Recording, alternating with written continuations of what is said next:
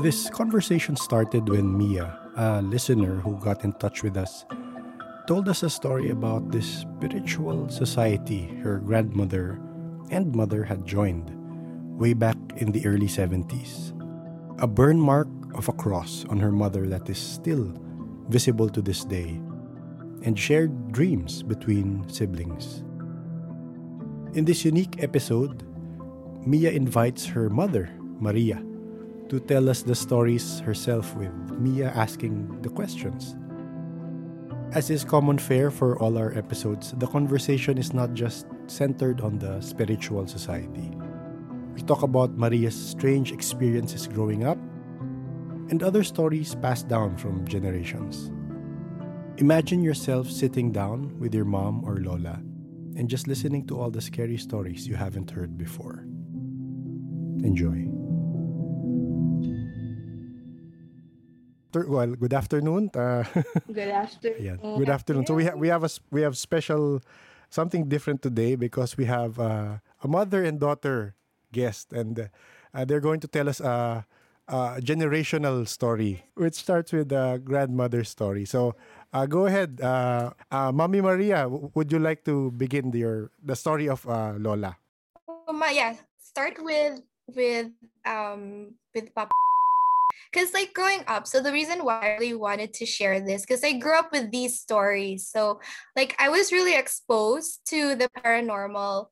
I mean, like to these kinds of things, even like when I was a kid, like my Lola would give us like anting-anting. Like we really had a belt. I remember the Ma, it was like a cloth belt filled with, what was inside it, Ma? Mga Latin words. Latin words, like Latin prayers. Prayers, Oh, because like when you touch it, because it's like cloth lang, but when you touch it, parang may laman, right? And she would make us wear, like, I don't know, like as a 4-year-old, 5-year-old, like you just follow, diba? So like we would wear these belts and she would make us wear these necklaces as well. And I feel like I was just so exposed to it. And to me, like that was so normal. And my Lola would tell me these stories about, like spirits and aswangs and all that. And it was only later on that my mom told me that they were actually part of a group. So sige ma, tell me about that group. Papa yung spiritual leader namin, yun sa spiritual leader is coming from Mindanao. Marami din siyang mga followers dito sa Cebu at mostly sa Mindanao. Minsan punta siya dito sa Cebu para spiritual events. Ganon. So Ma, like what was because you said like you guys would do stuff, pero like do you remember like what kind of spiritual events were these? Prayers, then mag-heal, mag-heal, what is it? Healing? Spiritual healing. Because my mom actually, she has, diba, you have like a cross on her back. Then mostly sa, ako ikuan ha, so mag-attend yung mga madre, mag-attend din. Maraming mga members mag-attend. Then, mostly sa kanya, karang meron siya ipagawa sa amin, yung handkerchief na merong mga letter, mga Latin words, i-embroidered namin yon. The center sa handkerchief, white handkerchief, merong siyang parang square niya, merong eyes at saka yung mga stars. Basta most mga Latin words ang nilagay. So what was the purpose, Mom? For protection daw yun sa amin. So do you wear them or like do you hang them? Just keep saving lang yun to siya. So like you just keep it like in your bag or in someone? Like, in a bag, Then meron din kaming parang anting-anting. Diba? Meron kaming anting-anting. Yun mga all members meron ganon. Mag-wear kami. So what do you do like, when you guys meet up, Ma? Like do you pray or? Always pray. Pray, then mag-preach siya. Mostly spiritual kanang Holy Spirit yung niya, yung mostly ang topic niya. Dili siya cult, Ma? No, hindi. No, because the way my mom described the koan, di ba ang shape sa, I don't know, siyang symbol, it's very cultish. No, man. Dili rasad. Hindi naman wala naman siyang pinagawa sa amin ng ano-ano. Basta yun lang yung spiritual, yung bahay lang sa God, yun lang ang sa kanya. At siya, basta manambal gani. Manambal. What's mananambal in Tagalog? Like Healing. Yeah, healing, right? Oo, pero if mananambal, like a healer, right? A faith healer. Healer, yes. Pero, Ma'am Maria, do you think na, Christianism pa rin ba yung pinipreach niya? Or is it on a different level of religion? Christian, kasi mag-preach siya tungkol man sa God. Yun. Always pray. Ganun. Yun lang, pag mostly sa Mindanao siya. Pag pumunta siya dito, mag-meeting sila, no? Ganun, may events silang gawin. Halimbawa, para sa amin, yung mga members daw, linagyan kami ng mark. Yung mayroong cross kami sa likuran namin at linagyan niya ng, ewan ko, anong linagay? Tanong ko sa mama ko. Drugs mo. Powder daw ng white. Ewan ko. Drugs lagi mo.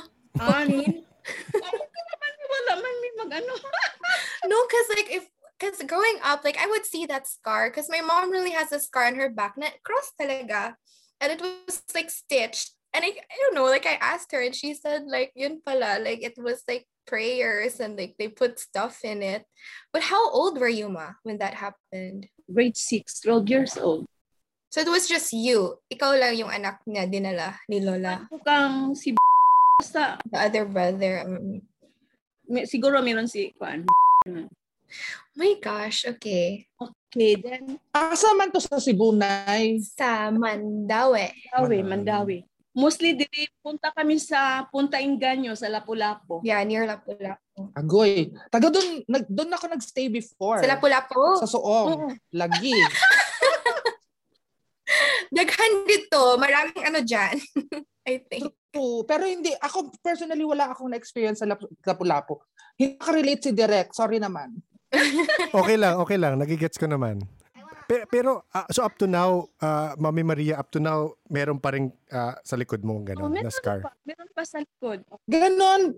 Mami, ganon. Pa-picture mo kay Kuya yung scar. Tapos direct yun yung gawin mong thumbnail. Taray, pang payaman ang thumbnail mo.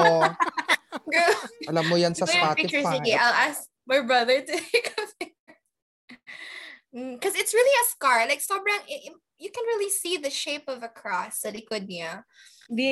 Ang sabi kasi ni Papa, yung cross gani, parang halimbawa, merong gumawa ng masama sa inyo, meron kang feeling nga, yung tao masama yan, parang meron siyang gagawin sa akin. Parang, alam mo. So it's like a protection, Ma. Oo. Yun, naka-feel ko niya. Saka yung pag-usapan ka sa ibang tao. Really? Wait, so you felt that? Yeah. You feel it working? So it's not just your intuition. Okay. Maka-feel juga nga. Kuanya, madali kang maka sa tao ba? Ito hindi pwedeng tao kasi masama to. Parang ganun. Yun ang na-feel namin. Pati sa mama ko. Parang similar siya sa mga ginagawa ng ibang na nagwi-witchcraft na tinatattoo nila, 'di ba? Yung iba may tattoo for protection eh.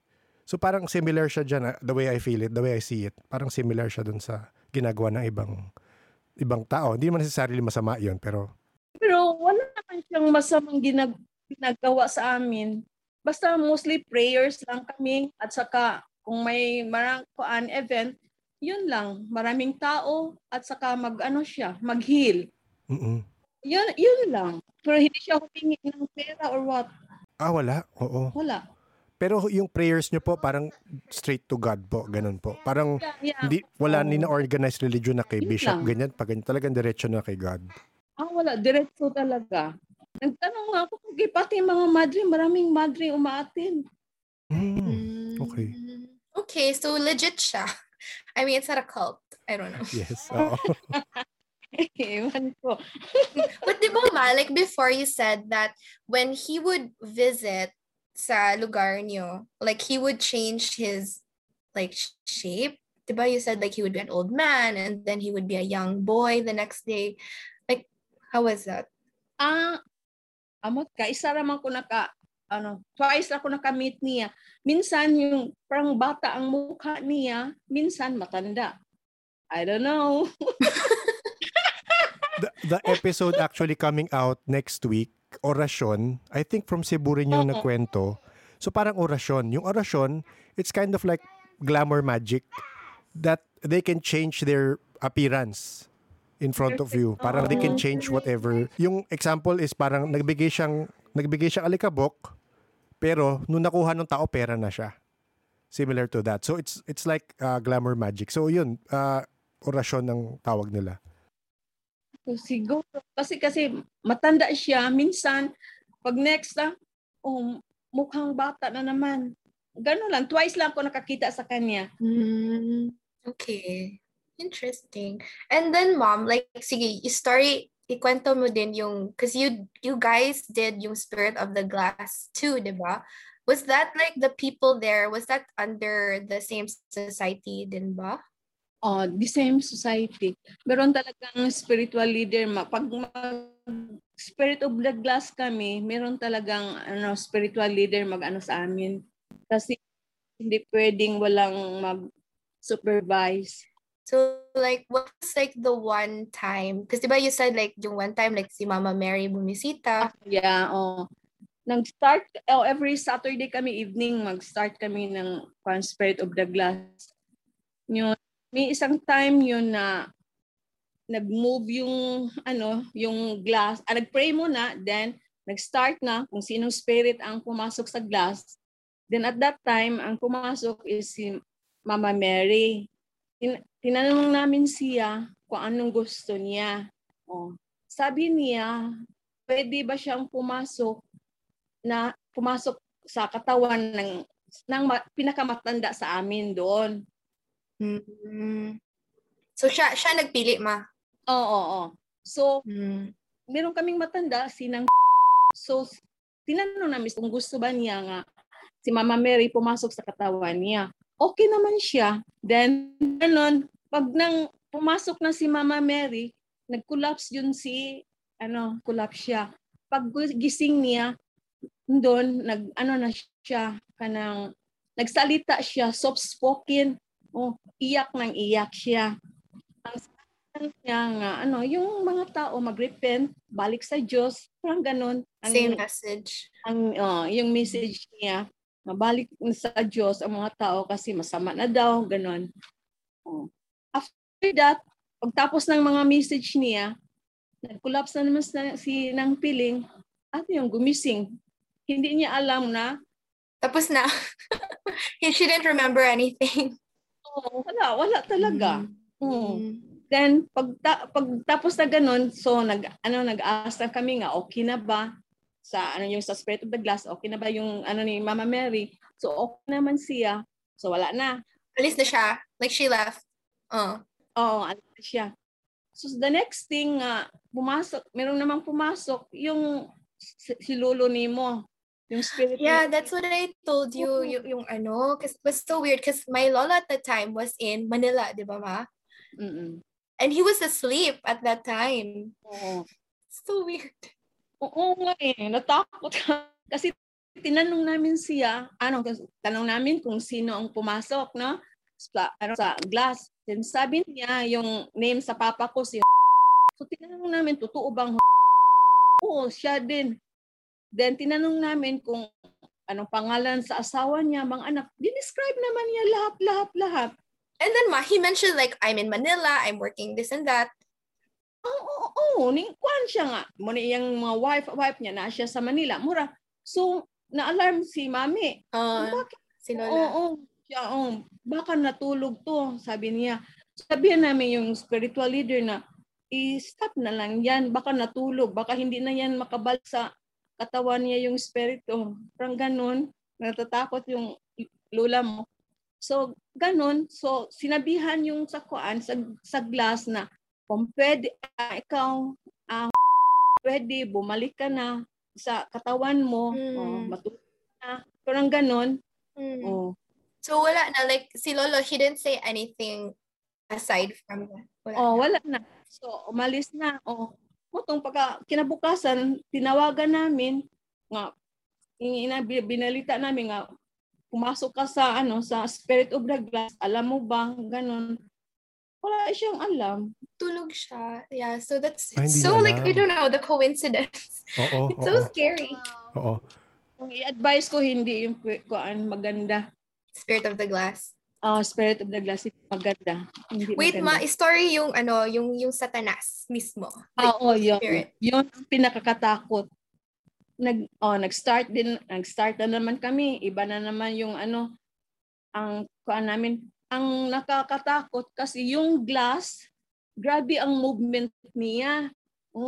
Para na siyang lumilipad ba ang baso.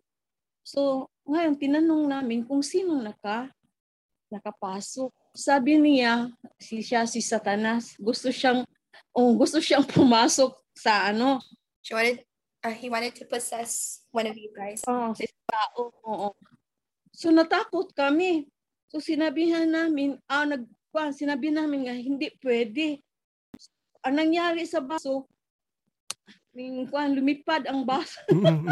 Yeah, because it was so fast, diba? Like parang siya. And so, then, yung naglista sa kung anong mga message, natatakot talaga siya. Dapat i-stop na natin, hindi na ito pwede kung iba-iba na lang ang yung glass talaga, lipad talaga. Across the room, diba? Yun ang ewan ko kung nagpatuloy ba sila, basta yan ang last na namin. Oo. Pero Mami Maria, may spiritual leader na kasama pa rin nung session na yun? Meron. Kasi kung ordinary lang, hindi pwede. Hindi pwede talaga. Nakakatakot. Yung pinakalas, kasi ang baso parang grabe yung movement niya. Sabi niya, gusto siyang pumasok na. Sinabihan namin, hindi. So, pray na yung spiritual leader namin. Yun na, lumipad na yung baso. So talagang stop na talaga kami. Stop na kami nag-attend. Iwan ko sa iba kung kino-continue ba nila. Oo. Yan lang. So up to now, na-mention ni Mia na up to now, meron pa rin yung society. Yung grupo na yun is buhay pa rin. Tama po ba? Buhay pa. Pero wala na. Stop na kami.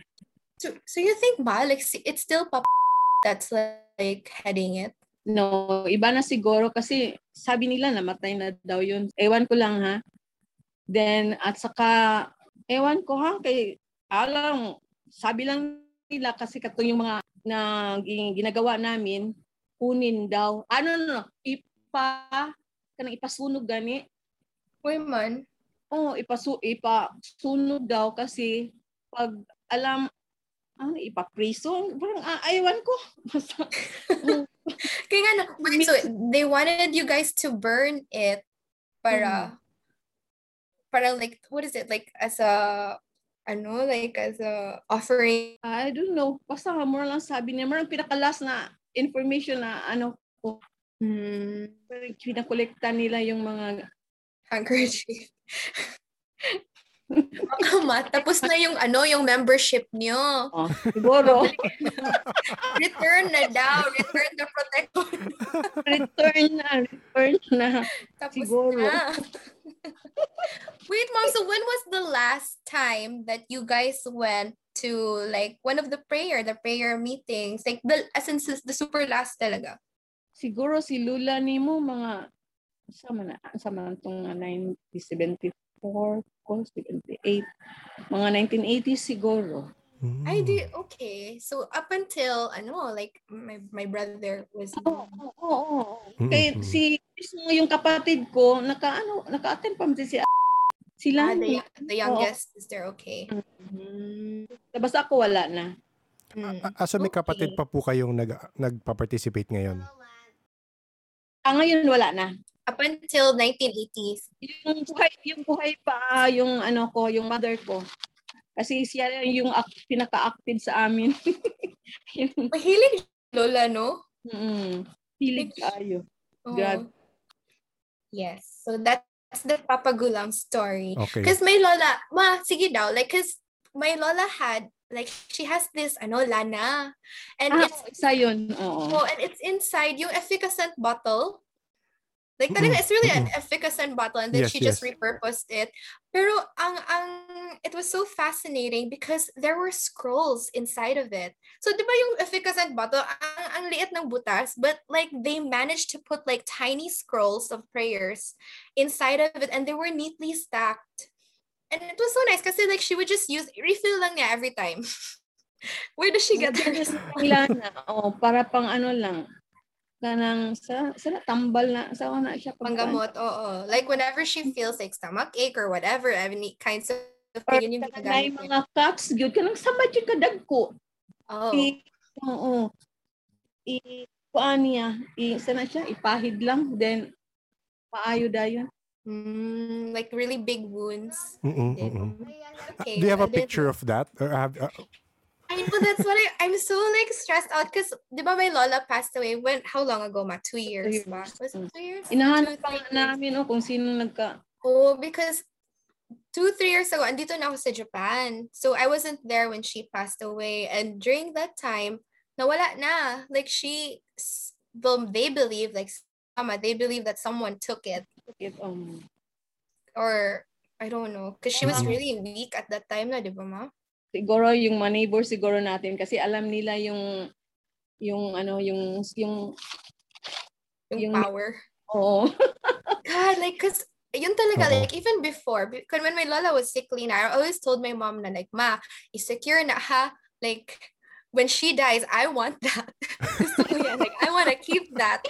Because it's really fascinating, and it's something that she always keeps beside her. So, when she's gone, I want that, like, for myself then, like as a remembrance. Yes, and you remember her, of course, di ba? Yeah, so it's so frustrating because I don't know who has it now, and I don't think we can ever get anything like that anymore, di ba ma?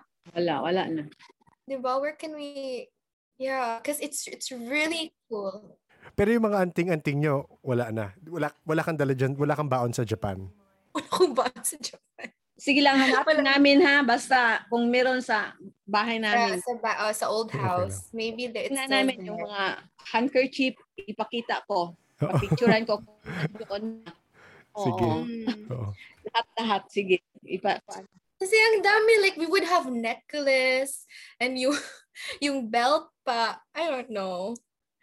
Were we protected, ma, as kids? Of course. Anyways, yeah, and also growing up, like my lola, parang like whenever we go to her house, because like we live separately man. So whenever we go to her house, parang show and tell na parang andito yung lana ko, andito yung buntot ng pagi. Yes, It really felt like, as a kid, it was like show and tell talaga, like pinahawak niya, pina-feel niya, ganun. Yeah. Parang training for you. For all of you. Training siya. Kasi parang lumalabas yesterday nga, I'll just tell a story. May kausap kaming feng shui master yesterday, and na-mention namin, nakwento ko yung belief ko sa feng shui tsaka sa windows. Sa mirrors. Sabi ko, okay lang ba yung mirror na ganito? Sabi ko kasi portal lang mirrors, 'di ba?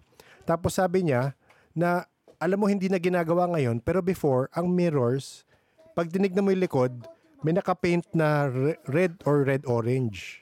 Parang protection yun. Ngayon, hindi na daw ginagawa. Di ba ma, in one of our, before, ang bahay natin, like, the mirror face like the doorway. Bawal daw na. Kung ang mirror naka-face sa doorway. Oo, bawal nga daw yun. I don't know, pero wala spirit. Wala naman, maybe manhid lang kami, I don't know. In that house. We didn't feel anything. Yeah. So mom, tell me another story. Ikaw ma, what's in your list?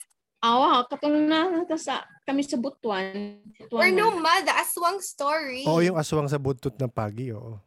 Because like you would say na parang, because sige, I'll tell the story. Sige. Diba? I'm so daldal. Because diba si Lolo Ma, he worked in during, I don't know, like peak season.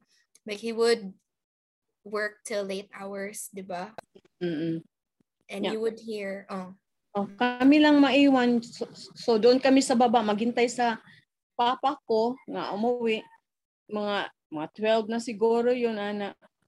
Ayun, merong yung mag-scratch sa door. Mm-mm. At yun sa ato. Basta na? Ato. Okay lang, auntie. Okay lang, auntie. Gets na nila yan. Sa bubong. Okay na, okay lang. Sa roof. Sa roof. Sa roof, oo. Oh, yan. Yun. Magalit na yung mama ko. Saan siya magbalikas? She would curse. She would cuss at them. Oo. Sabi niya, huwag niyo kaming takutin dito ha. At yung ikog sa pagi. Buntot ng pagi. Ang buntot ng pagi. Ihampas ni. Hampas ba na? Like she would hit the tail against the wall and the roof. And then wala, rested ma. Umalis lang. Then, mamaya, balik na naman. Parang ganun ang kapal ng mukha yung aswang. Kasi meron kaming, ewan ko ha, kung basta sabi ng mga tao, kasi, kung ano ba ito na ito, sige lang, we'll bleep out the name. Tatanggalin ko sa edit po. Kasi kanang, aswang daw, sabi aswang. Kasi, why would he or she? She, sinang Bastos, why would she eat you guys? Hindi siya matulog niya. Palagi siyang maglakad-lakad pag kanang mga kadlaw na gani. At dawn. At dawn. Ayun, yun nga, masabi sa mga tao nga, aswang yan kasi maglakad-lakad at tanda lang, ma'am. Maraming inaaswang. Yun lang ang palaging inaano nila, mabantayan nila kasi hindi matutulog yung matanda. Palaging naglakad-lakad. Oo. Or wala siya, she doesn't have anybody in her house. Siya lang. Yung anak niya. Ano niya? Baka aswang. Dalawa yung aswang yun sa amin. Yung isa naawa lang ako kasi it's like I wonder if it's true nga yung aswang talaga or yung rumor lang. Baka like baliw lang, like she's just crazy and like she's just old. Yung isa kay lalaki. Bago lang daw yun na sa manang natakdan Bago lang nahawa. Okay. Nahawa. Ang pangalan niya Huwag na pangalan. Pero sige, okay na. Kakat ko naman. Huwag mo na yan. Oo. Pero maraming neighbor namin nakakita sa kanya. Kasi pag bago kang nahawaan, wild ka kasi gusto mo. Gusto mo kumain ng tao. Yes. So yung neighbor namin, umuwi siya gabi na, nakita niya yun nakaupo sa daan. Sabi niya, bakit ka nandito gabi na? Sinabihan niya. Hindi daw sumasagot. So, umalis na siya. Pag next time nga, pagtanaw niya, nandun na sa likuran niya, inaano na siya. He was gonna attack na? Nagbabalak na to attack. I-attack. So, nag-fight sila. Nag-fight sila pagkatapos, kanang sana siyang nilakaw gani. He walked away? Umalis. Pagkatapos nagbalik, aso na naman ang nag-ano sa kanya. Nag-attack sa kanya.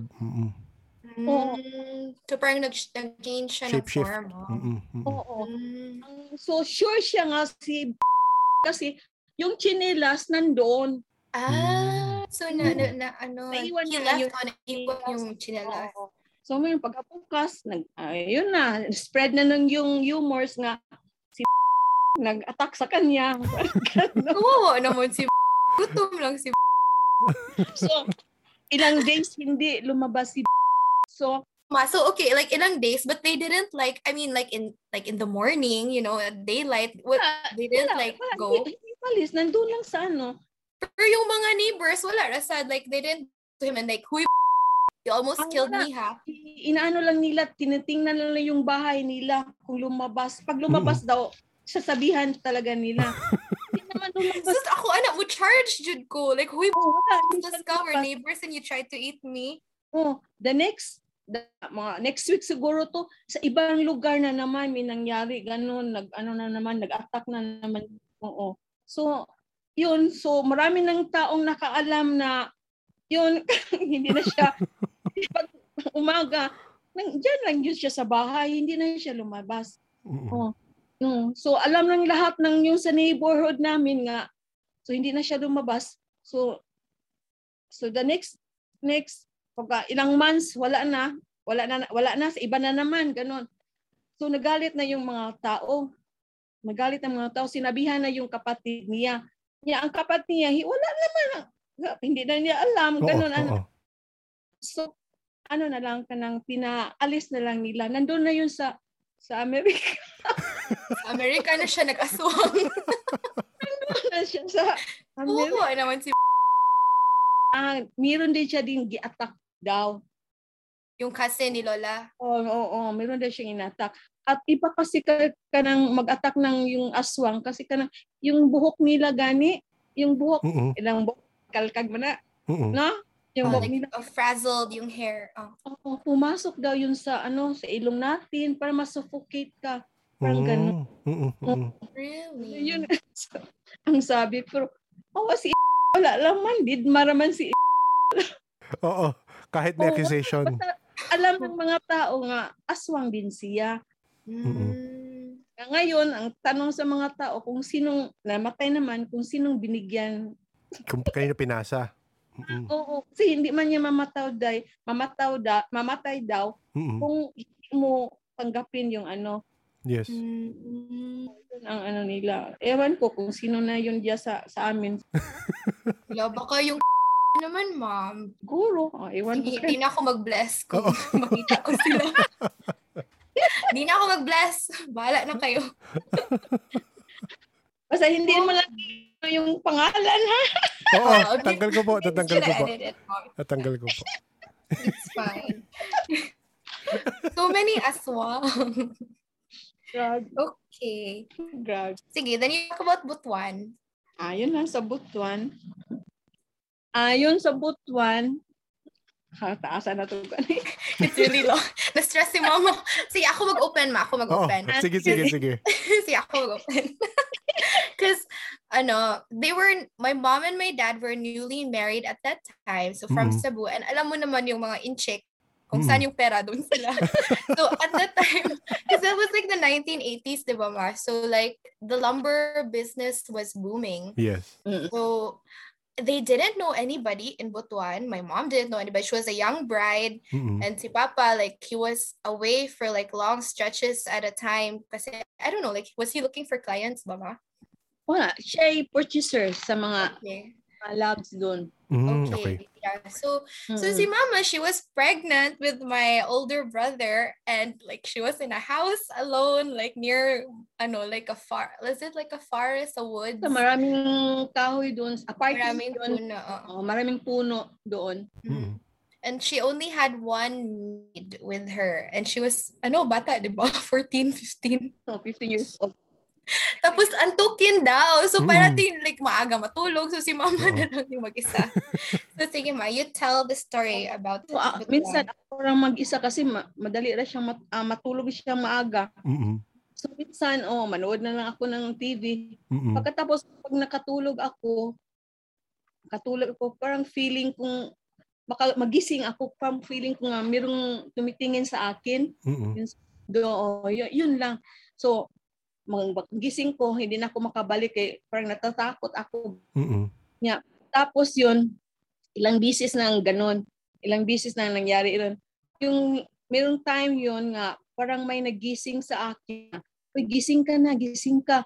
Kasi may kumakagat sa iyo, yung mananap, kagatin ka. So nagising. Insect. Yes. What's insect in Tagalog? Okay lang yan. Dito sa braso ko, meron din, parang kagatin na talaga ako. What kind of insect was it, Mom? Black Looked like a beetle ba? O margingon ana. Parang beetle. So, ilang beses yun nangyari sa akin nga. Na magising sa akin nga. Gising ka. Kasi, pero talaga, nandyan siya palagi. 3 beses yun.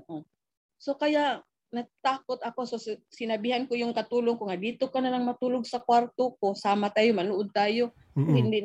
Betamax pa before, di ba, Ma? Betamax. So, hindi naman, matulog namang maaga. So, ako, tulog na yung bata. Ako, hindi na ako matulog. Siguro mga 3 o'clock na ako makastart og tulog para kay grabe. Yan ang ano ko.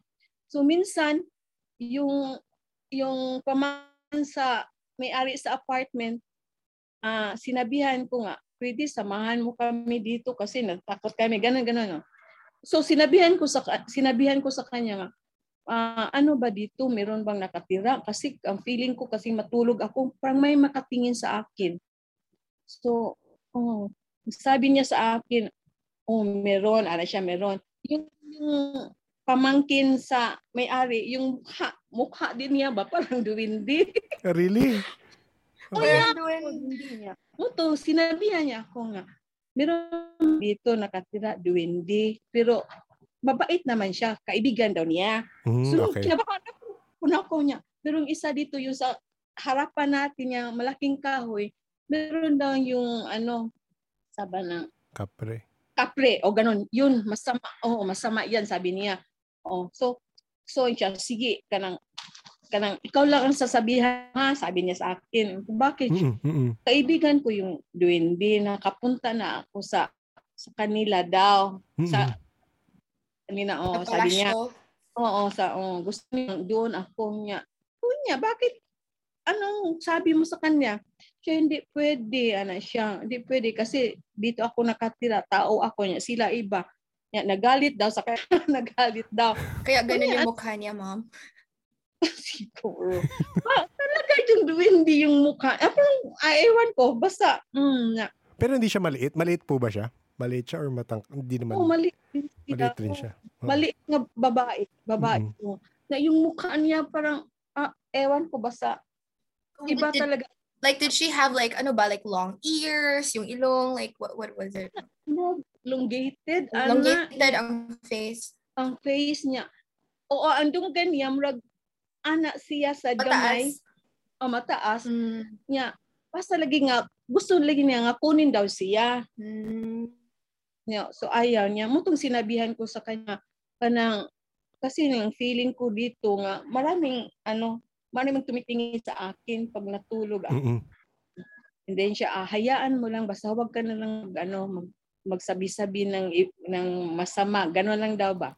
Yes. So, okay, oo. Palagi naman ako paggabi, palagi akong lumabas sa yung sa apartment namin niya. Merong garden diyan, maraming kakahuyan. Oo. Sinabihan ako sa may-ari sa yung apartment namin. Sabi niya nga, huwag kang lumabas kasi malaki na yung tiyan mo. Pag lumabas ka, mag-wear ka ng black na damit or palda, parang ganon. Hindi makita. So follow naman ako sa kanya. Pero ganyan din, pag gabi, yun, mayroong magkatok naman sa door namin. Kanilang dalawa yung katulong. Sus, Ginoo ko. Hindi na tayo matulog. Hindi na lang tayo matulog. Basta matulog kami, mga 3 to 4 o'clock na, mag-start ng tulog. Kawawa talaga. Grabe. Hindi ako nakatulog. Kasi feeling ko talaga, may kumakatok. Kasi 4 doors apartment, sa unahan kami at saka sa yung dulo yung dalawa, walang walang occupants. Walang occupants. Pag gabi, lagi maraming magkatok sa iyo, ganun. Huwag buksan mo yan, kasi masama yan. Then yala, mag-pray. Hanggang na yung nagkaanak na ko, dumating yung parents ko doon. Ang mama ko, naka-feel yun talaga. Pagpasok siya sa bahay siya, iba talaga dito. Merong talagang nakatira dito, sabi niya. Ang mami ko, So, nandun siya. Nagkaanak na ako. Yung sa sa kwarto sa anak ko. So sabi niya nga, huwag mong iwan yung bata. Dapat may kasama. Kasi nakakita sila nga, parang palaging may lumalabas na ang kanang passing by ng tao. Sa kwarto sa bata. Kaya minsan kasi siya nagbantay. May nag-pass by. Akala na yung papa ko. So tawag. Hindi naman siya pinapansin. Pag akyat sa papa ko nandun sa kwarto, sinabihan niya, Dong, bakit hindi mo ako pinapansin? Tawag sa inyo. Dito yung lola ko. Prinsesa yan. Like, if I call you, you better come. Okay. Ganun yun. So, bakit hindi mo pinansin? So, maldita yan si lola. Sabi ng papa ko, wala, nandun naman ako sa baba. Hindi ba ako nag-akyat dito? Ngayon lang ako nakaakyat. Hindi. Kasi nung yung nag-pass by. Nag-pass by. Oo. Mo na yun, wala na. So, yung sabi ng mami ko, so wag mo na yung pabayaan ang bata ha, mag-isa. Dapat merong tao kasi meron talaga ditong hindi, masama spirito, parang gano'n. And then one time nga, yung husband ko, karga niya yung bata. Yung anak namin, nandoon siya ang nagbantay.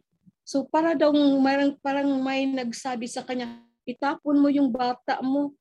Itapon daw niya. Ilang beses yan, itapon mo niya.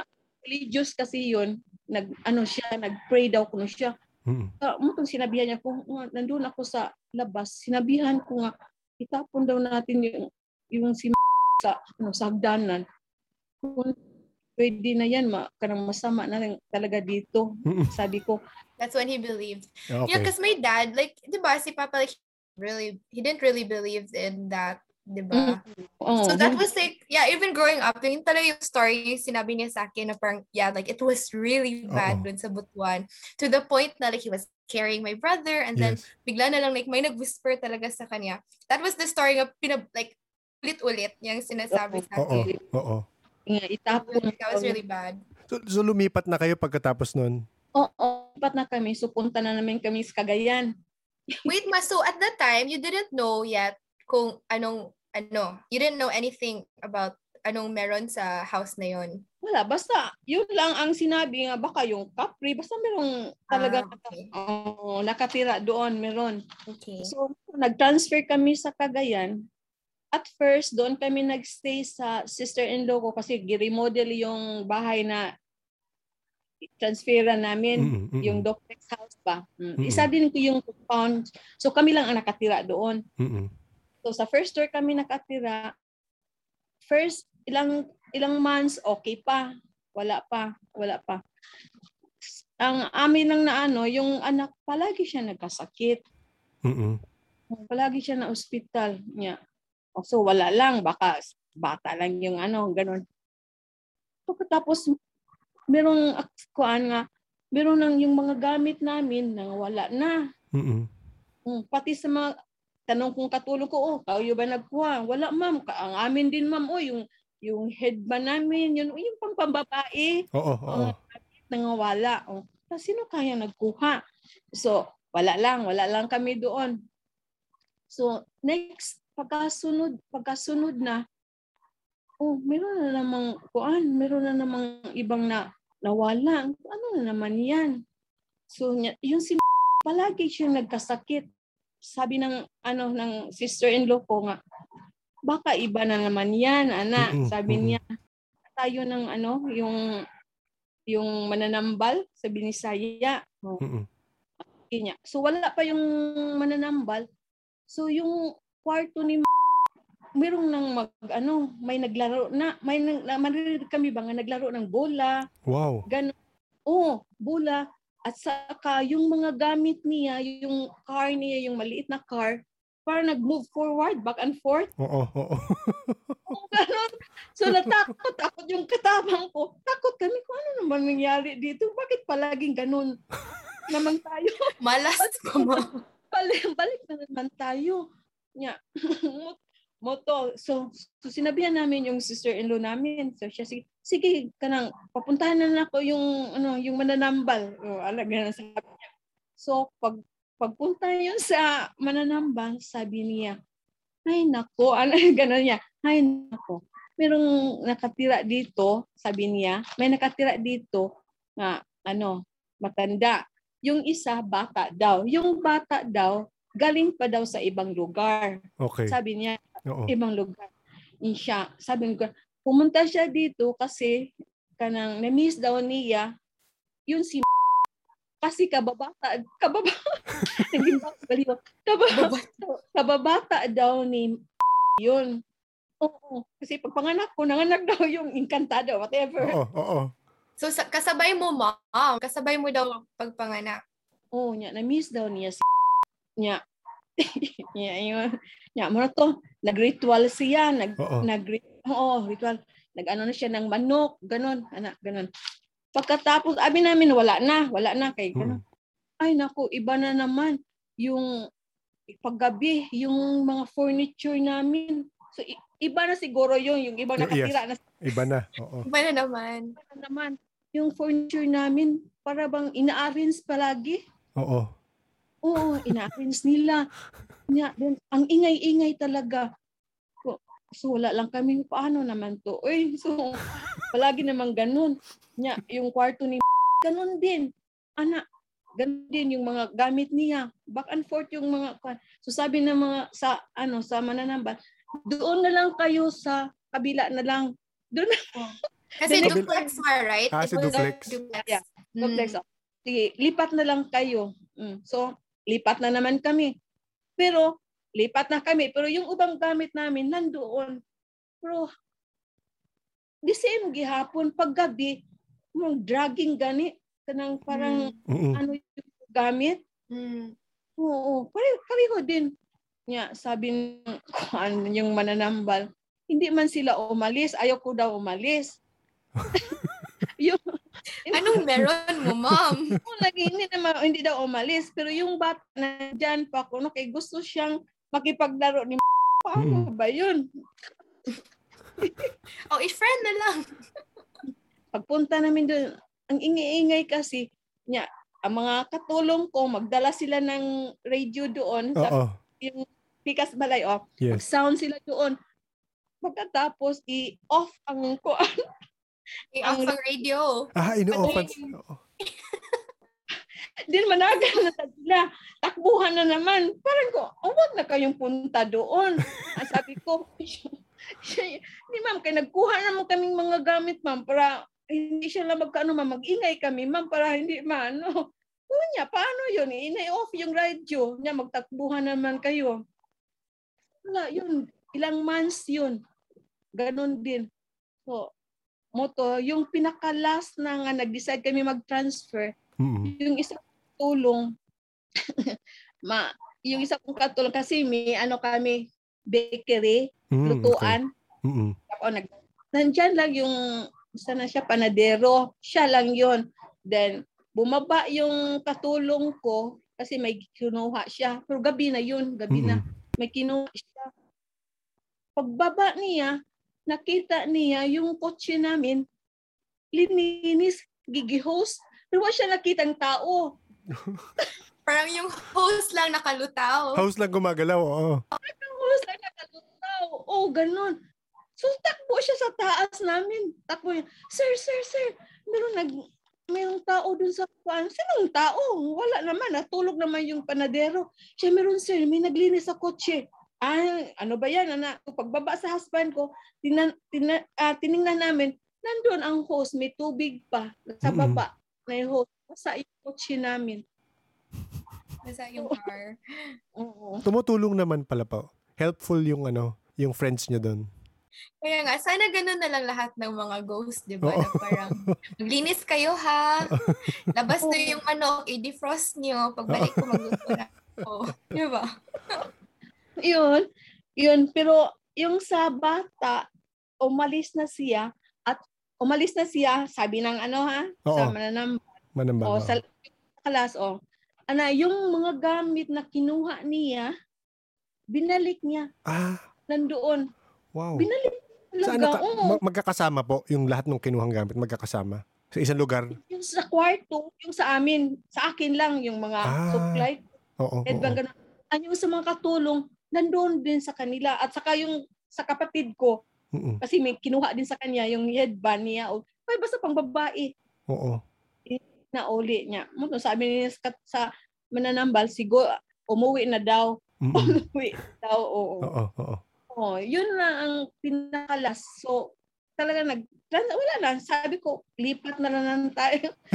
Uwi na lang tayo. Grabe naman dito. Cebu. Grabe naman dito. Yun na ang pinakalas namin nga basta yung dragging sounds, sa mga furniture, yun lang, grabe. Paggabi. Every night. Naiingay nila talaga. At saka yung mga gamit sa pang bata. Yan. Makita, umiingay. Tsaka yung gumagalaw. Yung mga sakyan. Kaya nga, yung isa na lang ang iwan na katulong ko kasi natatakot sila. Yun na, grabe Grabe talaga. Mami Maria, ikaw nakakakita ka ba ng spirito or ano? Ayun lang pag passing lang, yung dalaga pa ako, nagsuklay lang ako sa sa amin, then nasa likuran ko, yung lalaki. Yun lang. Okay. Yun lang ang ko. One time. Pero maka-feel ko nga, meron talaga kasi yung, di ba, feeling mo tumitindig yung balibo mo. Yes. Oo. Yan, palagi kong na-feel. So, yung ang pinakakuan yun sa Butuan at saka yung sa Cagayan kasi kita mo yung nila ba? Yes, oo. Oo, ginawa nila. So sabi ko, so tingnan mo, inaano na naman yung furniture. Ingay naman nila. Walang sinabi mama niyo po. Anong sabi na sinumbong niyo naman sa mama niyo yung nangyayari o hindi naman? Sinabihan ko. Pero ewan ko pero siguro yung mami ko talaga meron din siyang ganun na feeling nga. Oo. So alam niya rin na meron. Or wala siyang binigay na anting-anting or any protection for you, Mom? Lahat meron. Lahat meron. Kompleto. At saka yung hindi nag-work. At saka yung mga santos, yung santos. Gumagalaw daw yung Santo Niño nila. Oo. Nakaano ka ng yung Santo Niño gumagalaw? Meron pong kwento. Actually, yung kahapon nakausap namin, yung Feng Shui Master, sabi niya, dati, yung mga Santo Niño, tsaka yung mga, may maliliit na santo, yung sa ilalim nun, red na felt. Again, parang lumalabas ang red. Pati yung mga anting-anting nyo sa pula, no? Tama ba? Sa pulang cloth palagi, yung anting-anting, hindi naman. Yellow, I remember yellow yun sa akin. Yung belt ko, yellow. Yung kang kay brown, and iputos o plastic. Niya na yung mga pictures bahin sa bagad. Ang sabi nung Feng Shui Master, yung red kasi usually, yun yung parang protection. Ngayon, nag-iba na yung kulay. So, yun napapasukan yun pag napapasukan talaga ng ibang spirits yun. Good and bad. So, minsan, kung malasing ka, bad yung pumasok sa Santo Niño na . Basta yung Santo Niño ko, gumagalaw. Mabait naman po. Hanggang ngayon, sumasayaw. Si Santo Niño? Really, Mom? There? Sa bahay? Oo. Di ba, ikupot na ako sa hana ko. Mag-tuya na siya. Mag-dance na siya. Yeah. Dalawa yun. Green at saka red. Oo, because we have two. Dalawa, diba? Green and red. How big? Diba yung green daw para negosyo? Yung dress ba, pang negosyo. Okay. Green siya for negosyo, red kung sa bahay lang. Naman ko ba? Bago yun, Oo. Different ganun sa Cebu, diba? I noticed in a lot of stores, mga tindahan, yung Santo Niño nila ganun. Green, basta green pang negosyo daw. Ewan ko. Oo. Ayan. So Mia, sa'yo, na-mention mo, ikaw may experience ka rin with duwende sa'yo.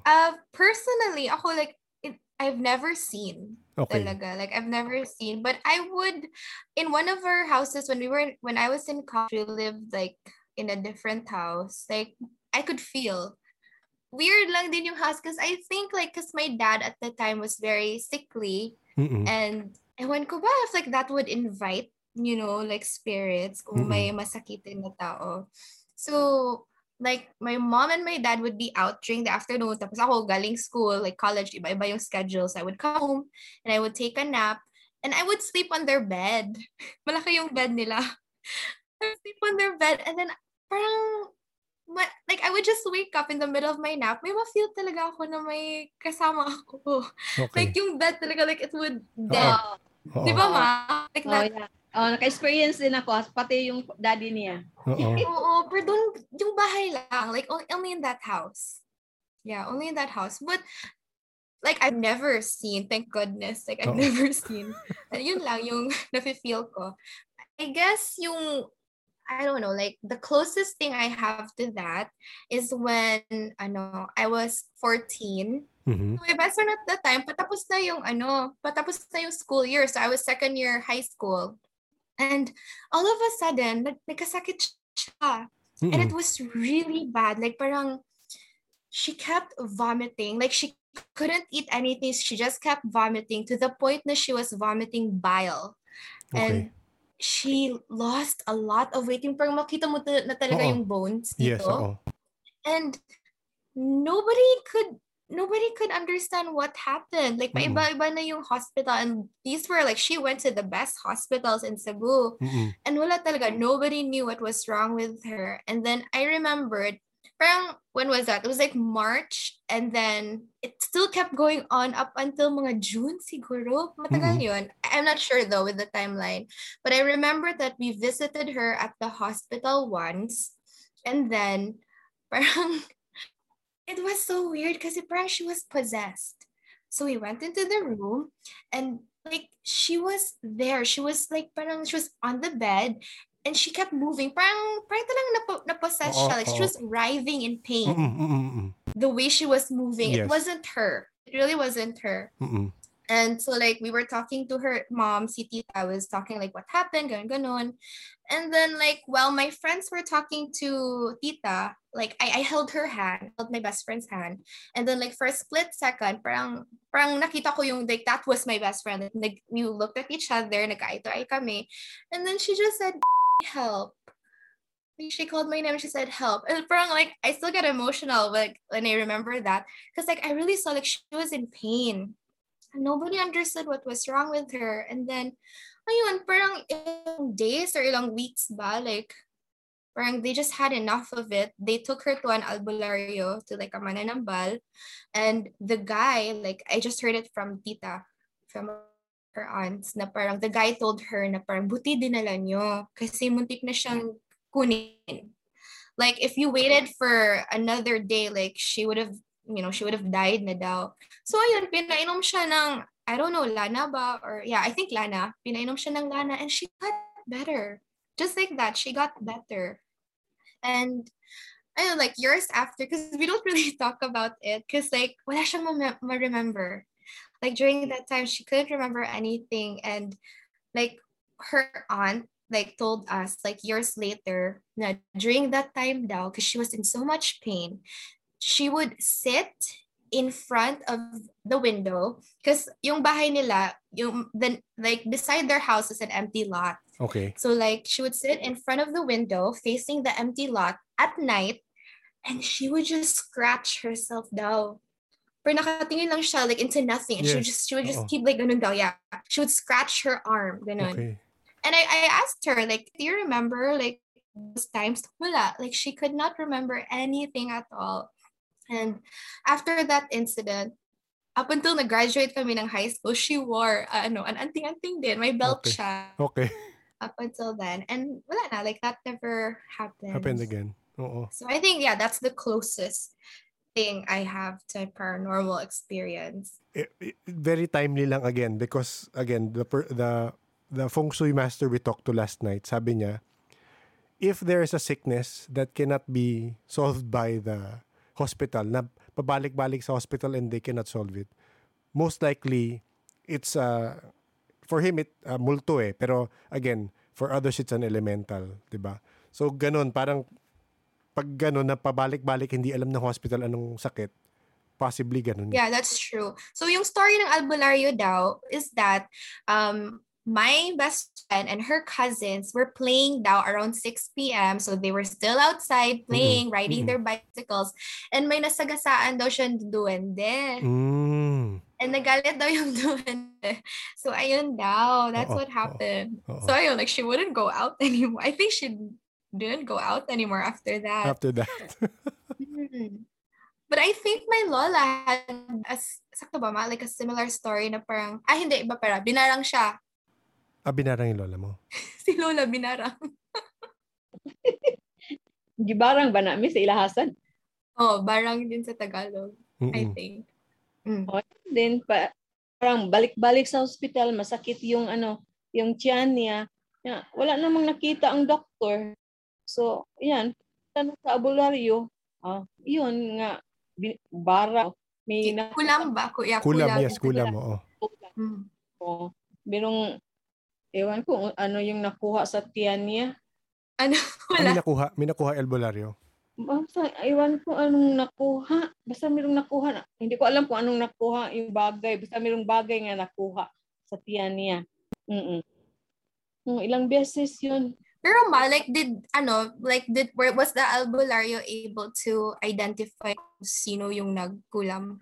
Oo, yun lang. Yung neighbor daw namin kasi nagalit kasi may hinihingi daw sa mama ko na hindi niya nabigyan. Nagalit, kinulang. Petty, diba? Ang petty ng neighborhood. Actually, pag yung mga kwento sa kulam, puro petty reasons yung diba? pagkukulam. Ikulang ka agad. Di ba? Minsan, selos lang. Pero what's funny, di ba, ma? Kasi binalik ni Lola. Sakto ba? Binalik niya yung kulam. Kinulam. Binalik si Lola din. Pati, maldita din si Lola. Binalik niya. Binalik din. Ay, nako. Siya din, punta din sa albularyo. Pareho sila. Fair is fair. Fair is fair, oo nga. Yun lang ang mayaman. Yun nga. Dapat, mahirap din, no? Because like yung albularyo, like, he doesn't take sides, obviously, yes, diba? So kung sino lang yung magbigay ng pera, ang hirap. Kung sino-sino lang. Tsaka sila may alam nila kung sino yung gumagawa. Diba? Kaya alam nila.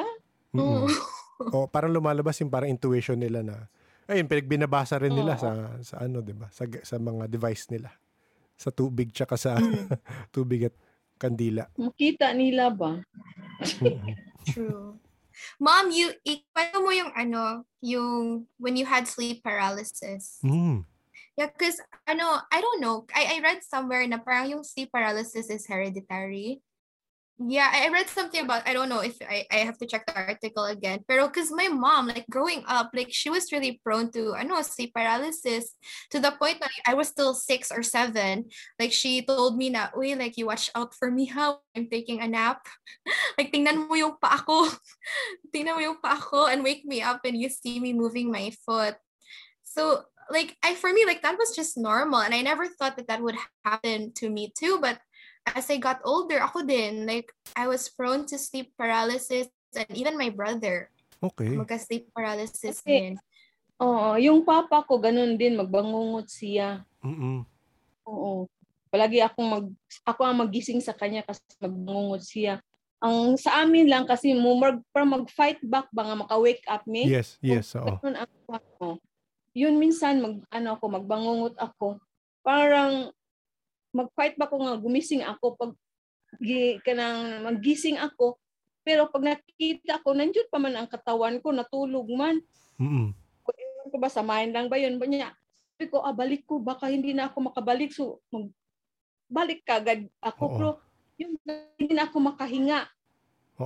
Yung husband ko, sinabihan ko, yung pati pag magbangungot ako, yung Kasi I'm trying to move my feet ba Yes. para Oo. kasi umungot ako. Oo. Yun gabihan ko.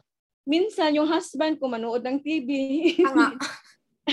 Hindi naman ako pinapansin na palagi inaano ko na yung feet ko. Sabi ko, ano ba to siya na nanonood ng TV? Hindi ba nakakita sa...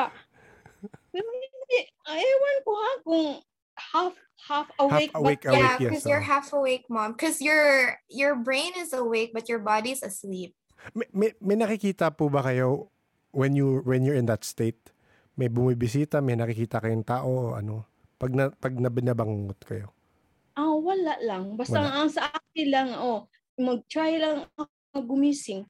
Pero pag makabangon ako, nakita ko yung katawan ko. So sabi ko, hindi talaga ako nag-wake up. Oo. May kausap kami the other day na nakakausap namin regularly. Parang astral body mo yun eh. Na iniiwan mo. So siya naman, aware naman siya, pero pag nagigising siya, chine-check niya palagi sa likod niya kung andun pa yung katawan niya kasi ayaw niya iwan. So gagawin niya, babalik siya.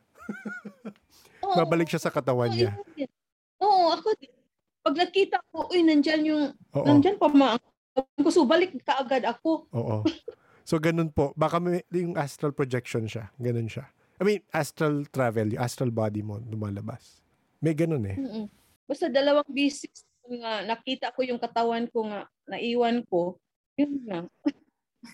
Diba ma, like yung isa talaga, like one time, yung grabe talaga.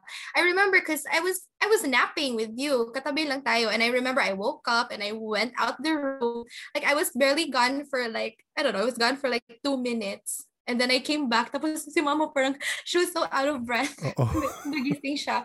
So tinanong ko, like, what happened? Like 2 minutes lang. And ma, like, I remember, like you told me, because at this time, dad already passed away, diba? So he was already gone. So kami na lang sa bahay. And you were asleep and you said na parang nagka-sleep paralysis ka, and then you tried to get up, and then as in, diba, you stood up. Like, talagang you stood up, Mom, and then your body, like, you were looking down on your body. Oo, yun na eh. Kita ko yung katawan ko nandyan pa. So, balik na lang ako. Pag gising ko, yung hindi na ako makahinga. And so, like, I remember, I don't think she remembers this part, but I remember na kinento niya sa akin, na parang, there was an old lady daw, like, calling her. Okay. Like, parang she was saying that, like, ali, sama ka na sa akin. Ganun. And I remember my mom was very emotional telling me about this kasi sinabi niya na, no, like my husband just died. I still have 2 kids that need me. Like, no, I'm not gonna go with you now. And ayun, like, she really fought because like the lady kept calling her daw. She kept calling her. Ganun. And ayun, like, si mama, like, she really just prayed down and she tried her best to go back to her body. And then ayun, like, she went back into her body and then she woke, and yun na, yung parang she was out of breath. Hinihingal na siya, oo. Have you experienced that? Yung parang nakikita mo yung body mo nga na, ano? No, thank goodness wala. So in my case lang, like, I would be aware na parang, okay, like, my brain is awake, my body is still asleep. So yun din yung gawa ko, yun na parang I try to fall. Okay. I try to fall. Oo. Pero buti naman, I never leave my body. So I just try to fall. And yun nga yung husband ko. I told my husband na parang, like, I'm prone to sleep paralysis. So when I'm laying on my back, and please check. Please check if I'm still breathing. So yung husband ko naman kawawa. Like, in the middle of the night, like, I would feel him. Parang, he would put his fingers against my nose. Parang, ewan mo, natawa ako na parang naawa na he has to check if buhay pa ba yung asawa niya. So, okay, like, the only extreme sleep paralysis session or moment I had was, andito na ako sa Japan. And that day, I was out cycling with my friend. So, I remember I was so tired that day when I got home in the afternoon, and then I took a nap. Or hindi, natulog it was at night, at night. And kasi my apartment at that time, parang loft type na, because you know, like, the apartments here in Japan are really small. So parang loft type siya na you have to climb up to your sleeping area. Okay. Ganon siya. So alam mo, yung sleeping area mo, it's like really tiny and you're like near the roof, ganon. So I was asleep and then I woke up. But the thing is, I was aware na parang, okay, fine, like this is ano na, ito na naman, si paralysis na naman. But I woke up, but I saw a small boy next to me. So, parang ganong levels na parang, I don't know. But I was aware at that time. So like, ayun, like I just felt na parang like there was a boy next to me. But wala naman, like the boy didn't do anything. Like, wala. Like it was still ano. And then I woke up. What else, Mom? What else is your other?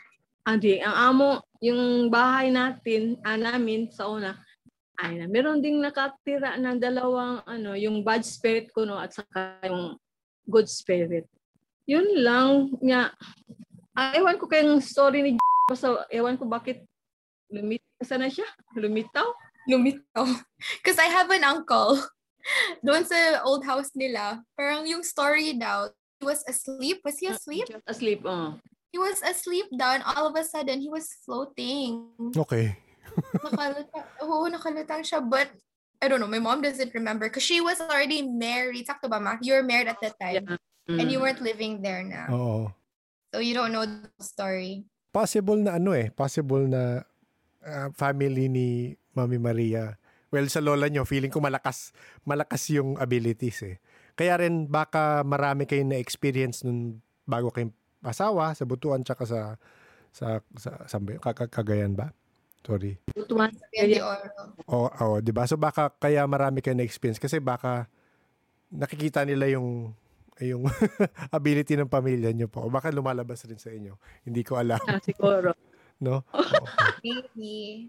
No? Maybe, Ma. And like, maybe you attract that kind of energy. Oo. Posible. Siguro.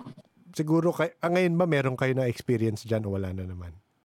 Oh, in that house, Ma. Wala. Wala na dito. Wala na.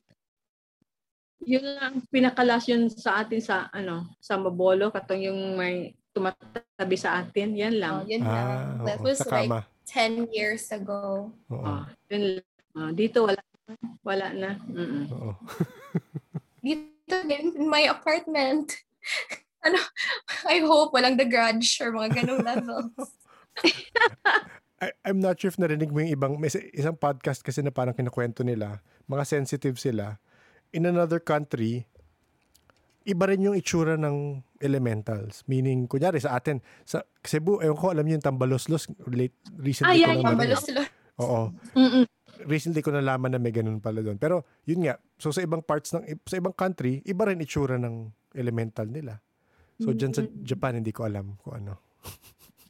Ang sarang yung kanang apoy gani, yung apoy. Santelmo. Yun, Santelmo. Kasi may experience din yung mga kapatid ng yung mami ko. Mm-mm. Yun doon yun sa Cebu kami nakatira. Meron din silang na-experience. Santelmo. Santelmo. Yung apoy. Like it would run after them? Well, parang ganun. Kasi, ikwento ko. Sige po. May bahay siya at yung in front sa kapatid niyang isa. Mm-hmm. May isang gabi malakas ang ulan. Grabe ang ulan. Palaging minang umiiyak ba? Ang bata. Mm-hmm. Ang iyak ng bata. So, tinatawagan niya yung kapatid niya. Oy, yung bata yan. Anong palagi nang umiiyak? Sinabihan siya, wala namang bata dito. Malalaki na yung mga anak namin. Wala namang iyak. Sanggol ba? So, pag tingnan niya yung sa rooftop, nandyan ang bata. Sa rooftop? Iyak ng iyak. So, balik namin siya. Tinawagan niya yung husband niya. Balik, merong bata doon sa taas sa atop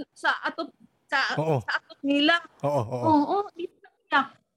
Pagbalik niya, wala na ang bata. Siya rin nakakita. Oo, ganun. Yan, the next na ang nakita naman niya, yung Santelmo nga, every 12 daw, lumalabas yung Santelmo. Maglakad-lakad daw. So, yun, as usual, tawag ng yung again. Then, yun, yung ano daw, ano yun. May isang bahay doon nga parang saan ka ng mga lagyan ng mga gamit mi. Like a warehouse? Storage? Doon. Kasi palaging lumumpas ba yung santil mo doon. So, sa mananambal, sinabihan nga, merong dung namatay daw. So, kinuha, inaano nila, giukay nila gani. Hukay, oo. Hinukay nila. So, meron silang nakitang dalawang bangkay doon. Yung skull na nakita nila at saka Oo. Baka sa panahon pa siguro yun ng mga mga kachila or whatever katumukuan. Hindi daw na yung espiritu. Kaya napakita. Nakita yung skill mo. Yung siguro ka pagkamatay na hindi maayos. Yes, oo. Kondinar, parang ganon. Kondinar. Kondinar. Lalo ng kondinar. Medyo deep na yan. Kondinar. Hindi maayos pagkamatay nila. Parang how do you say? Like, yeah, they're still suffering. Suffering. Kondinar. Okay lang yan. Bayaan mo sila makaintindi. I think we said all the stories naman, Okay. Sige lang, magtanong lang yan sa iba. May experience nila. Kapatid niya. O-connect namin. Wala na bang bumibisita kay Kay sa anak niyong lalaki, wala bumibisitang kaibigan niya? Yung kaibigan niya hindi na bumalik? Kaya nga, gusto niyang pumunta sa Butuan. Hindi nga siya nakapabalik. Baka makita yung friend niya. Yung kababata. Pero feeling niya. Close lang, no? Kasi kababata tuloy yung term ginagamit. Feeling close lang. Ito. Na-miss daw niya ang kababata niya. Tsaka humabol di ba? Grabe. Oo. Pero yung brother ko din, din siya. I think he's sensitive too. To those things. Ang weird lang with me and my brother kasi minsan magkapareho yung dreams namin. It would sync. May example kayo na naging same? Yes, kasi before, like when growing up, we lived in I would call it our ancestral home because it was like a huge house na parang, gosh, ma'am, 10 to 15 rooms. Ganun kalaki. Sa Cebu to? Oo, sa Cebu. Kasi alam mo naman, like, sa Inchik, gusto nila lahat. Like, everybody in one house. Ganun. Yes. But, I don't know, like, as we got older, syempre, like, some families want to live on their own. Yes. And so, we were the last family that stayed there in that huge house. Okay. And parang, I don't know din if it's shared trauma. I have no clue. Because we had to leave that house because it was too big to maintain. Yes. So it was weird lang because like we would constantly dream of that house. And parang, I don't know, like, yung theory namin, it's still calling to us.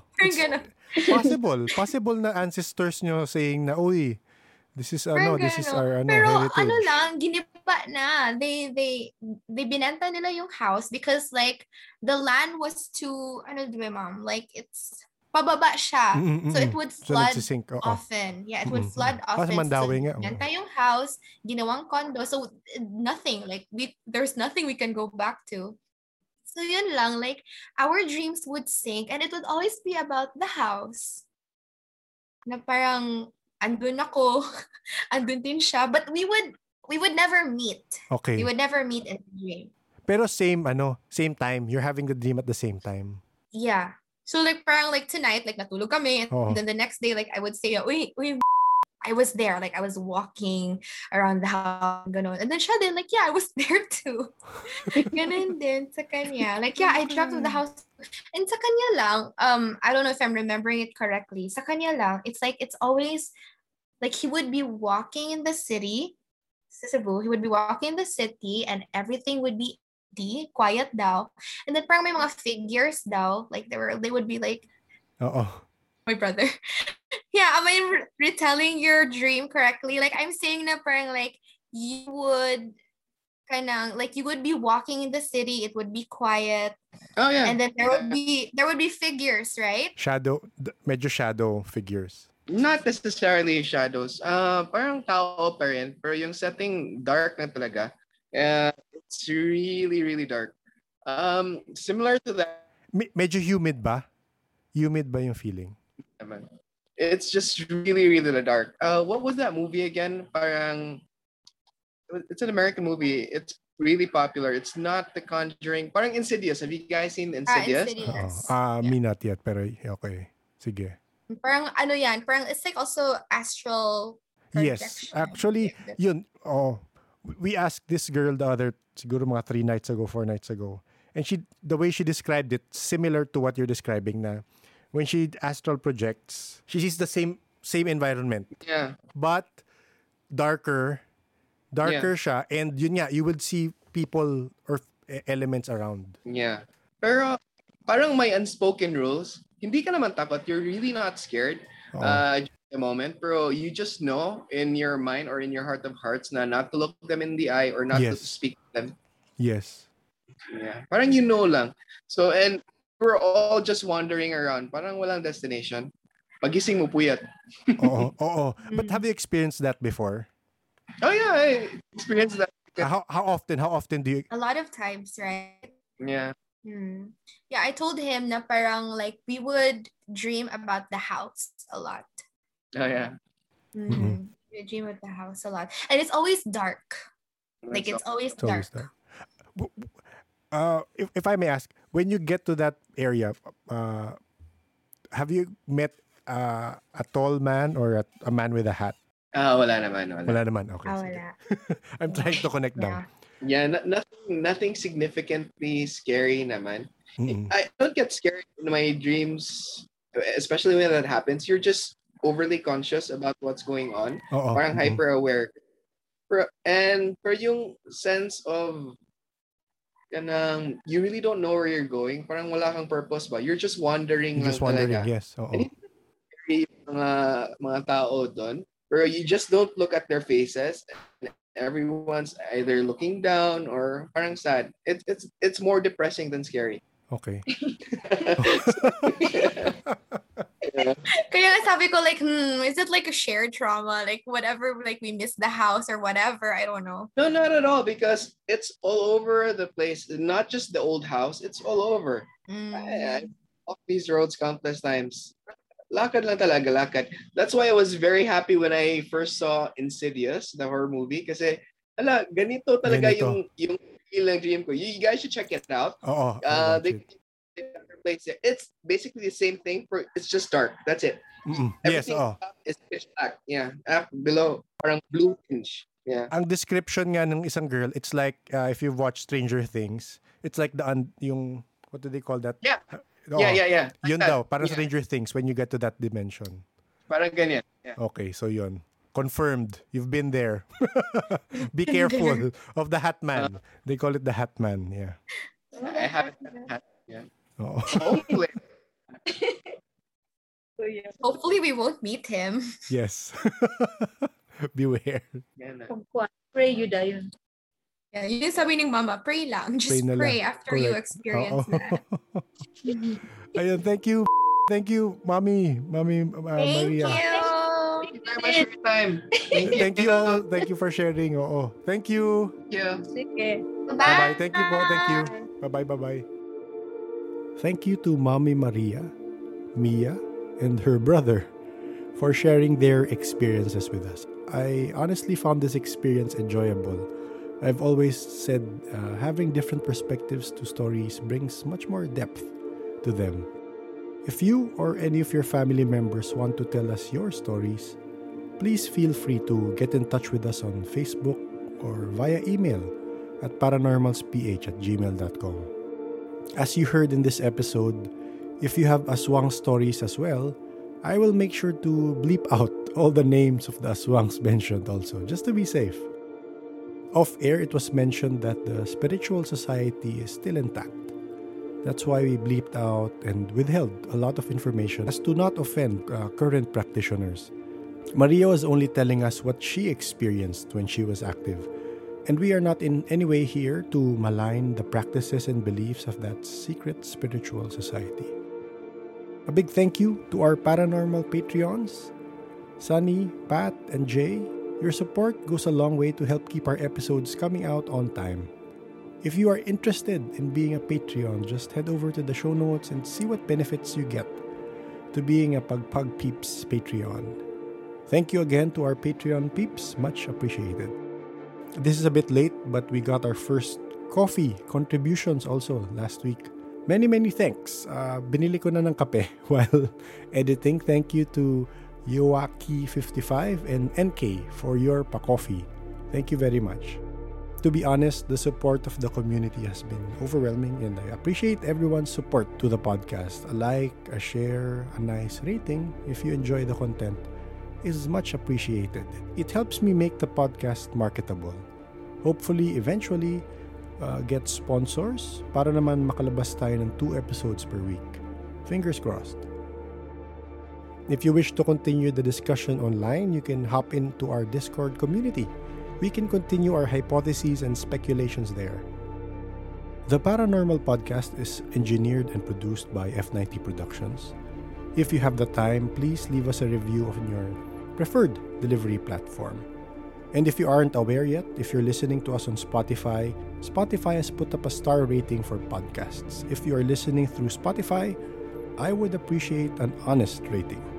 As I record this, the COVID numbers are in the 30,000 range, so please observe proper social distancing, proper hygiene, and please stay safe. Thank you everyone for listening.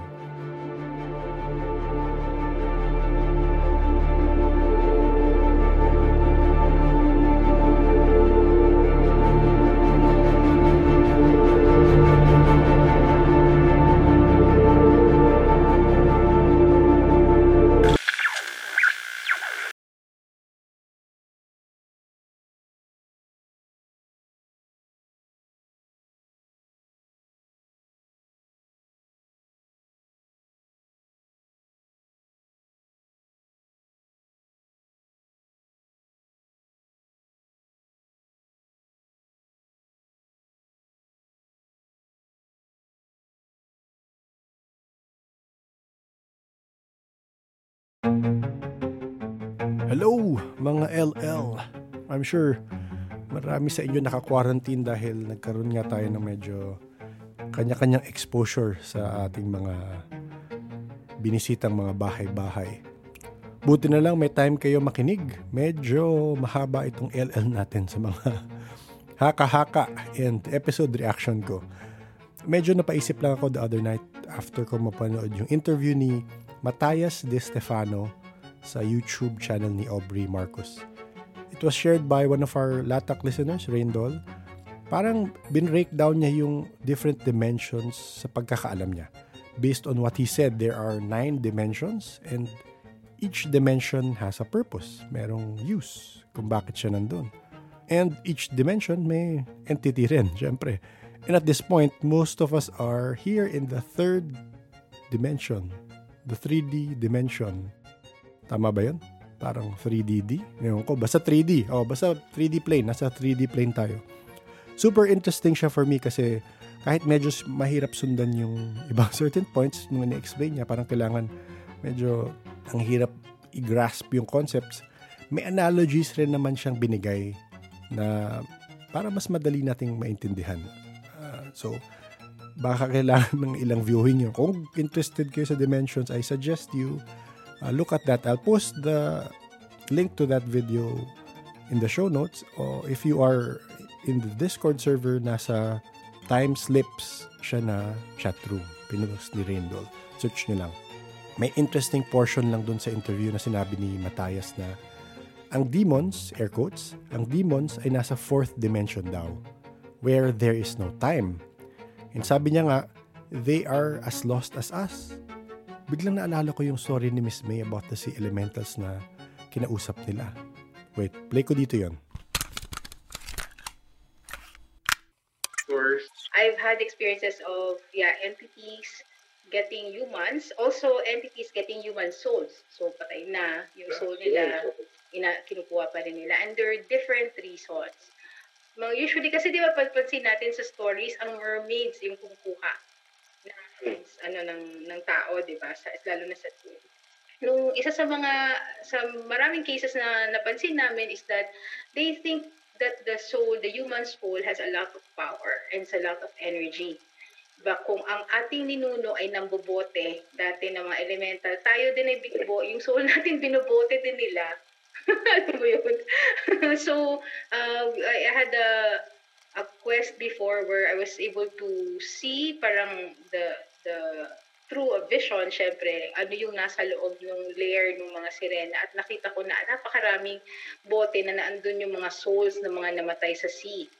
So, tinanong ko, bakit ba, ano bang value nito? Ang sabi nila is because at in the end of the world daw, yun ay pang pang barter or pang exchange. I don't know kanino sila makikipag-exchange, pero yun yung parang somehow iniipon nila. So that opened my awareness na may ganun pala.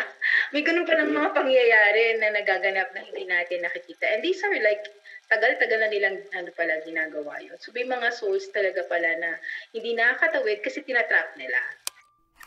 Diba? So, pinoint out ng isang friend ko naman na they are as lost as us. They have some sort of religion or belief as to the unknown, pero lost rin sila. Or meron ba silang paniniwalaan na Diyos? May God rin ba sila? Diba? So parang nung sinabi ni Matthias yun, they are as lost as us, naisip ko, so same lang. So, could the demons they were referring to be the nature elementals? At around the 1 hour, 1 minute mark, sinabi rin ni Matthias na they are like dogs taking care of the house.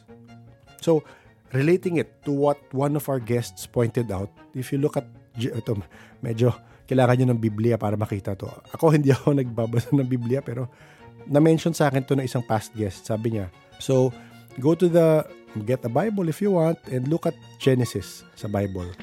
And on the 6th day, ito yung nakasulat. Then God said, let us make man in our image, after our likeness, and let them have dominion over the fish of the sea, and over the birds of the heavens, and over the livestock, and over all the earth, and over every creeping thing that creeps on the earth. Okay. So, yun yung 6th day, di ba? So, okay, baka nag-iisip nyo ano yung version na binabasa ko. Nakita ko lang sa bahay is yung English Standard Version ng Bible. Anyway, 6th day yun that God technically created man who has dominion over nature, di ba?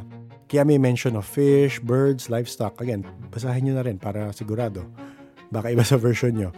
So, ito naman sa 7th day, okay? Nasa 7. Ayun, 7. 7 ng 7th day. Sorry. Tagal na ako din nagbasa ng Bible. Di ko alam paano describe yung pagbasa. Paano ko i-identify saan siya sa scripture. Anyway, sa 7th day, may part doon na sinabi is, then the Lord God formed the man of dust from the ground and breathed into his nostrils the breath of life. And the man became a living creature. Okay. So, if I am to understand it, may na-create na man, air quotes na naman, may na-create na man nung 6th day. And may na-create na man on the 7th day rin. Diba? So, ang point nung na-interview namin is to observe the description dun sa man na na-create on the 6th day. Diba? Dominion over nature. Dominion over, basahin ulit natin, dominion over the fish, over the birds, over the livestock, over the every creeping thing that creeps on the earth. Diba? I would interpret, ang hirap nito, Bible interpretation na to, pero I would interpret that as nature, diba? Dominion over nature. So, could it be na nasa Bible pati ang creation ng elementals or nature spirits? Bakit twice kinreate ang man? So, I'm sure may mga mas Bible expert dyan na may ibang interpretation. So, ang hirap talaga pag religion. I-comment nyo na lang or i-message nyo ako sa Discord. Pag-usapan natin. For me lang, medyo super napaisip na rin ako doon. Madali ako masway ng in mga thoughts ng iba. Pero, if may Bible scholar na nakikinig, yun nga, message nyo kami sa LL. Baka ma-explain nyo yun. I'm sure may naisip kayong iba doon. Pero for me, parang, oo nga, no?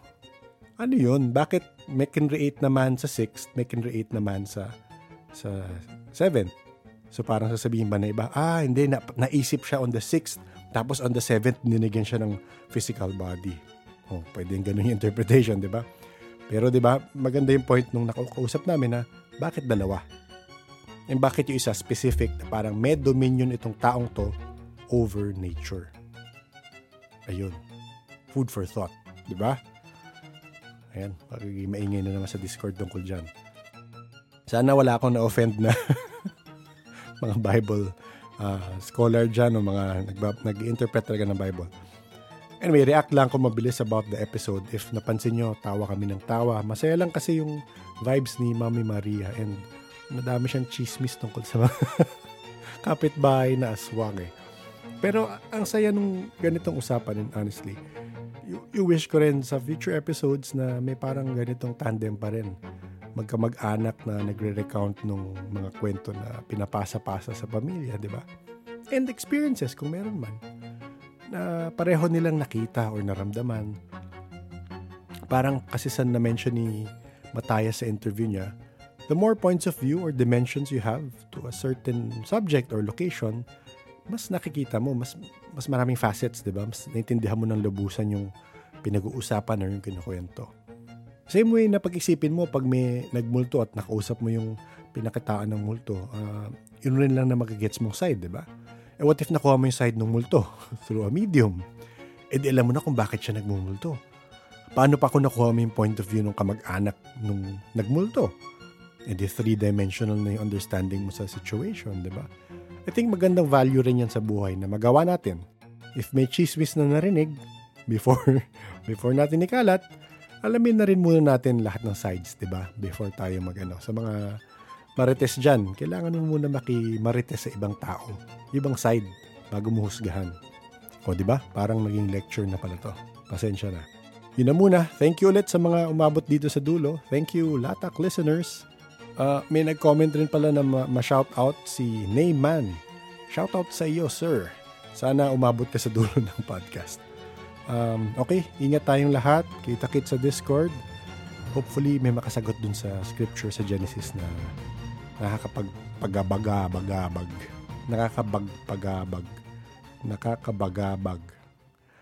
Basta'y nakakalito.